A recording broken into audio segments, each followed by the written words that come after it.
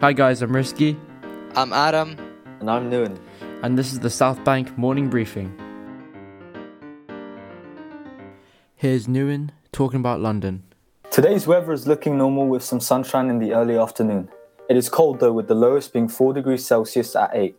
So do make sure to wear a puffer, as it is, as you know, puffer weather. There won't be any rain, by the way, so don't bring an umbrella. Tube closures again looking calm, with only one line being closed, and that's the Waterloo and the City line. With media, according to 8 Puncho, there's bad news for OFB listeners, as UK drill star Bando K has been allegedly arrested in Dubai. Not much further information than that as of now, but if the claims are true, and with the severity of prison sentences in Dubai, it might be that SJ is going to be out before him. Hope not though. Our dodgy headline from BBC for today is regarding the meteorite that fell through the roof of an Indonesian villager's home. It turns out it isn't worth to be millions. That's a shame, but at least the villager Joshua wasn't ripped off, so it's all good. Thanks, Nuin. So, moving on to our small headlines today. Over the weekend, the UK and Canada have agreed a deal to continue trading under the same terms as the EU has. Post-Brexit, this is not whole agreement between Canada, the UK, Australia, and New Zealand yet. However, it is something that could eventually lead to it. The Prime Minister Boris Johnson and Canadian Prime Minister have made the agreement in principle on a video call, obviously, with the Department of International Trade, which said the agreement does not give any new benefits to businesses. However, it is there so that the two countries can be prepared to form into a union, like the European Union, just a little bit on a more wider scale.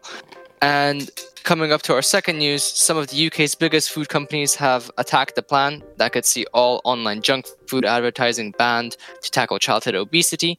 So in a letter to the Prime Minister, bosses of firms including Britvic, Kellogg's and Mars have supported the government's efforts to tackle obesity. However, they say that these plans are disproportionate.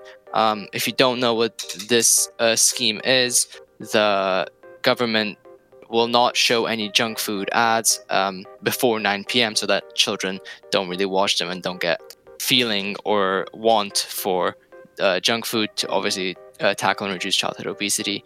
So the big companies are trying to tackle that, and we'll see how that turns out. Over to Risky. The UK's 4 nations have approved of plans to allow some household mixing for a quote small number of days over that Christmas period. This comes at a time as Boris Johnson is due to announce today the COVID restrictions that may be in place over this period. He's also due to outline plans for a stricter 3-tiered system for England to be introduced on 2nd of December onwards. And as a result, we could see the 10 p.m. closing times for pubs and restaurants to be relaxed. We could also see a maximum of 3 households that are allowed to meet over a number of days, and this is ranging from around 5 days, although that's yet to be confirmed by the Prime Minister until he speaks today. On the topic of coronavirus, the first Americans to receive a COVID vaccine could get it as soon as 11th of December, according to the head of the US coronavirus vaccine program, Dr. Slaoui. Pharmaceutical companies Pfizer and BioNTech submitted an application on Friday for emergency authorization in the US of their COVID-19 vaccine. Their data showed that the vaccine is 94% effective in adults over 65 and hopes to produce up to 50 million doses in 2020 and up to 1.3 billion doses in 2021, where each person will require 2 doses. The FDA Advisory Committee is set to meet on 10th of December to discuss whether to authorize this vaccine. This is the South Bank Morning Briefing for the 23rd of November. Thank you all for listening, and we'll catch you next time. Thank you. Okay, we'll keep that one. Alright.